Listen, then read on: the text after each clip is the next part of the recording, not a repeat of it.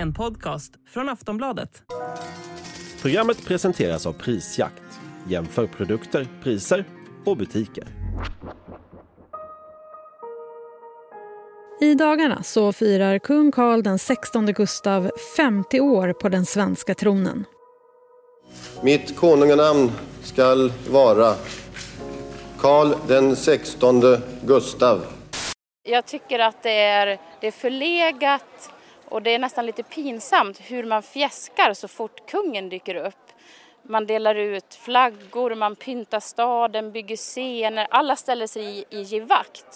Det är ju en jättehäftig grej att det är liksom Sveriges längst regerande kung. Liksom. Det är ascoolt. Han har en bra attityd, känns det som. Jag säger helt enkelt för Sverige i tiden. Tack. Ja, kungen har varit Sveriges regent sedan den 15 september 1973 och under hela det här året så har han firats runt om i landet. Firandet i Stockholm blir rejält, bland annat med kortege genom stan och stor middag på Kungliga slottet. Allt sänds dessutom i Sveriges Television. Regeringen har också utlyst en allmän tillfällig flaggdag under fredagen. Carl den XVI Gustaf är vår 23:e regent i ordningen sedan Gustav Vasa blev kung. Och monarkins vara eller icke-vara har ibland flammat upp på den politiska agendan, bland annat när kungen tillträdde för 50 år sedan. Men som det ser ut nu så är monarkin relativt stark och den svenska kungafamiljen är populär hos befolkningen. För frågar man svenska folket så har runt 55% förtroende för kungahuset enligt en ny undersökning som Demoskop har gjort för Aftonbladet.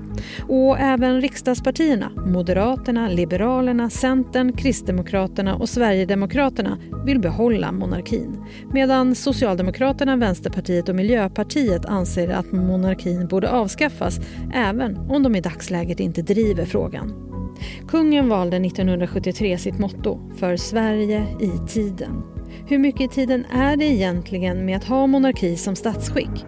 Hur har stödet för republik varit genom åren och vad skulle det innebära om vi avskaffade monarkin?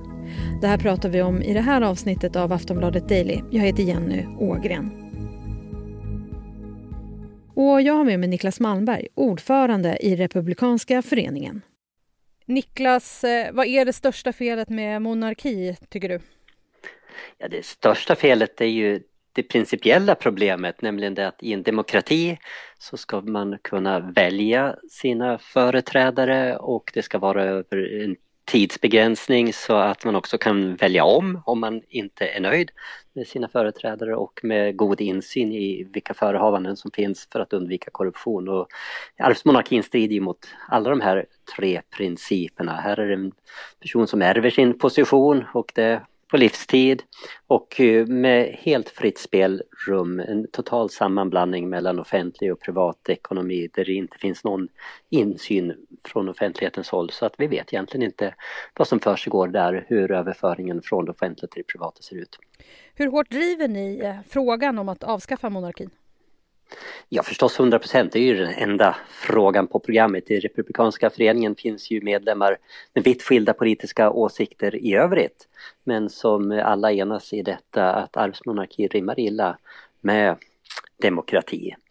Och det är ju inte bara den principiella dimensionen utan det här medför ju också många rent praktiska problem.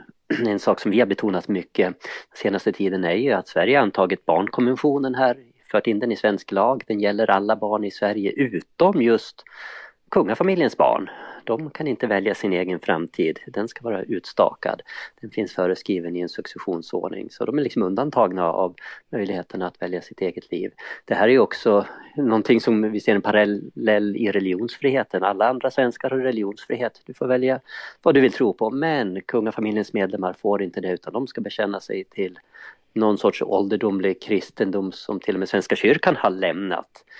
Och får inte konvertera från den.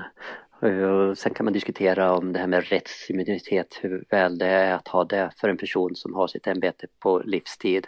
Kungen kan ju göra precis vad som helst men är rättsimmun. Kan alltså inte straffas för det som skulle vara brott om andra begick det. Vi har alltså ingen likhet inför lagen. Och det känns i alla fall just nu som att själva kungahuset är populärare än någonsin och att svenska folket gillar monarkin. Varför tror du att det är så?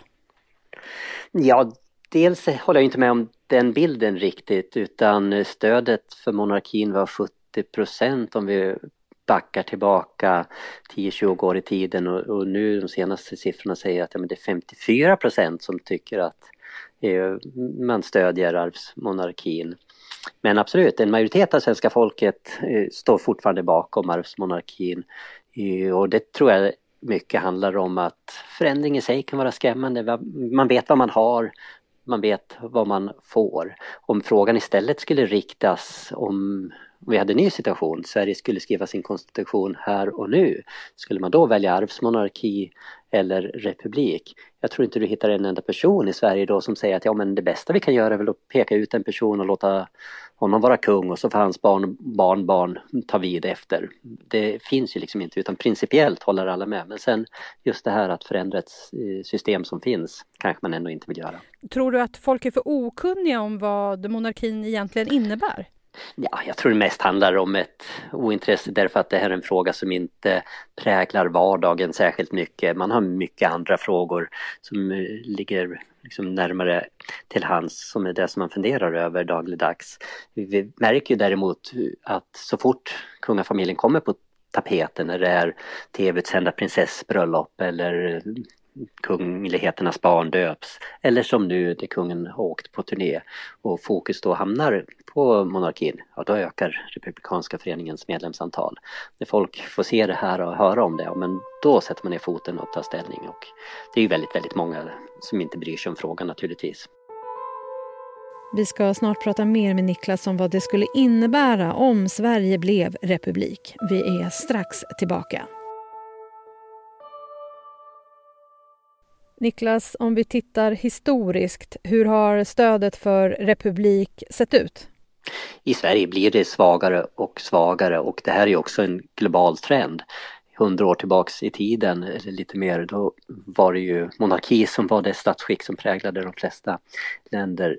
Nu är det ett fåtal demokratier kvar. Monarkin faller i land efter land. Och det är också så att de nya länder som tillkommer, alla nya länder som har tillkommit under 2000-talet här har ju valt republik som statsskick.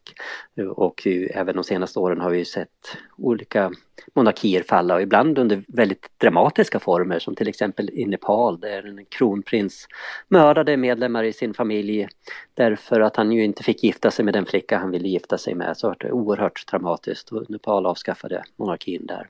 Bättre ordning var i Barbados när man för ett par år sedan då valde att avskaffa monarkin. Det var ju liksom en del av det brittiska samhället, och drottning Elisabeth var drottning där, men det gjordes med en ceremoni och så, med ordnade former, och det är det som vi kommer se i många av det brittiska samhällets gamla kolonier nu, att man lämnar det här med att vara underställd brittiska kungahuset.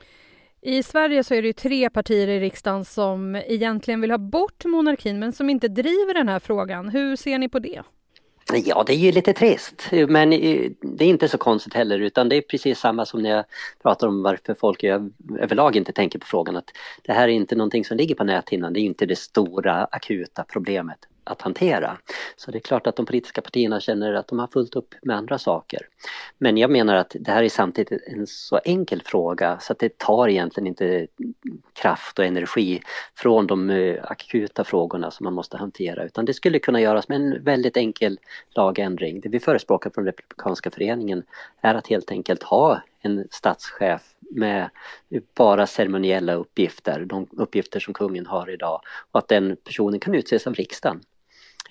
Och då blir det ju absolut ingen dramatik i det hela, utan allt det arbete som man ändå tycker att kungen kanske gör i att klippa band och så, men det kan en person utföra, men en person som då väljs för en period om kanske 5 år och av riksdagen, så blir det väldigt enkelt. Hur lång tid skulle det ta att avskaffa monarkin och införa republik? Ja, det tar ju inte lång tid egentligen. Det som behövs är att det är beslut som tas med ett riksdagsval emellan. För successionsordningen är en grundlag, och en grundlag kan vi bara ändra om det är 2 riksdagar som fattar beslut om det. Så att vi kan tänka oss att vi tar ett beslut den här mandatperioden förstås, och sen kort efter nästa riksdagsval kan ta ett ytterligare beslut. Och det jag tänker är det rimliga att göra är att göra en växling den dag Carl Gustaf Bernadotte väljer att gå i pension. Låt honom regera klart under sin period, men sen efter det så ändrar vi statsskick. Göra det på ett så ordnat och fint sätt. Senast vi hade en förändring i statsskicket egentligen med vilka liksom, principer som skulle gälla var ju just i ett sånt tronskifte. Så tidigare kungar i Sverige innan Karl XVI Gustaf hade ju en politisk makt, men det avskaffades lyckligtvis i början av 70-talet. Man gjorde så att nuvarande kung bara skulle ha de här representativa uppgifterna. Jag tycker vi på samma sätt nu ska agera inför det att han avgår. Sen är det ju så här, i många debatter som man hör om monarkins vara eller icke-vara så pratas det också en hel del om pengar. Att det skulle kosta lika mycket att ha en president eller att så mycket kostar inte kungahuset och så vidare. Vad säger du om det? Ja, ingen som hävdar det kan egentligen räkna. Då behöver man nog gå tillbaka till skolböckerna i matematik. Det är ju inte så att en republik kostar mer än en demokrati. Finska republiken kostar bara en bråkdel av den svenska monarkin, och skillnaden är ju den att i Finland så är det en president som man ska försörja. I Sverige är det ett helt kungahus med dess medlemmar som ska försörjas, och dessutom en sorts historisk tradition där kungen disponerar så mycket som en fjärdedel av innerstan i Stockholm, och trots att det är offentliga fastigheter så är det kungen som disponerar den och väljer vem som ska bo där och till vilken låga hyra och som det ska göras och så. Så det är så. Svenska monarkin kostar väldigt, väldigt mycket, och en republik kostar aldrig mer än en monarki. Men det är ju inte av ekonomiska skäl som vi vill se den här förändringen, utan de principiella och utifrån de faktiska problem som monarkin medför. Sen är det så här, nu i dagarna så firar kungen 50 år på tronen. Är det värt att uppmärksammas, tycker ni? Ja, men det är jättebra att det uppmärksammas. Den här uppmärksamheten som har varit hela våren har ju satt fokus på frågan. Vi har fått många nya medlemmar, många har tagit ställning för republik, personer som förut inte har brytt sig. Men det jag tycker framförallt man ska fira är det jag pratade om tidigare, nämligen det att för 50 år sedan så fick vi i alla fall ett steg i rätt riktning när man plockade bort den politiska makten från kungen. Och nu är det dags att ta nästa steg. Olof Palme sa när den överenskommelsen gjordes att ja, men nu är republiken bara ett pennstreck bort. Ja, nu kan vi ta det pennstrecket och faktiskt införa republik. Finns det något bra som kungen har gjort under de här åren, tycker du?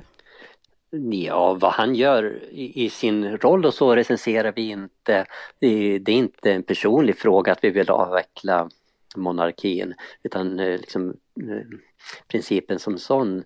Och just det att han har fungerat relativt väl gör ju också att det kan bli väldigt odramatiskt. Senast vi avsatt en kung i Sverige 1809 gick det väldigt dramatiskt till. Det var ju lyckligtvis en oblodig revolution, men han fick ju ändå lida oerhört, utkörd från landet och sen fara omkring, leva ett flackande liv och en stor skam för honom och hans familj. Och så vill vi inte hantera det, utan tvärtom tacka kungen för hans tid här som statschef. Han kanske kan få en guldklocka när han går i pension som alla andra och rikta personliga tack till hans insatser. Det är däremot så att för Sverige i tiden så är arvsmonarkin inte rätt. Niclas, vad gör Republikanska föreningen under kungens 50-årsjubileum? Ja, vi kommer ju synas och höras utanför slottet vid Mynttorget på fredagen, dela ut vårt material och så, och skildra varför republik är att föredra framför monarki, varför demokrati är bättre PR för landet. Men vi kommer också ha ett stort seminarium på lördagen. Flera olika gäster inbjudna som ger sin syn på saken, hur vi nu ska gå vidare för att helt och fullt demokratisera landet. Tack för idag, Niclas. Tack själv. Sist här Niclas Malmberg, ordförande i Republikanska föreningen. Jag heter Jenny Ågren och du har lyssnat på Aftonbladet Daily. Vill du ha en motvikt till det här så kan du lyssna på podden Kungligt med Jenny Alexandersson och Sara Eriksson som tar upp allt som händer i den kungliga världen. Där pratar de även mer om kungens 50-årsjubileum. Du hittar podden i Aftonbladets app eller i din poddspelare. Du kan också följa allt kring kungens firande på aftonbladet.se. Vi hörs snart igen. Hej då!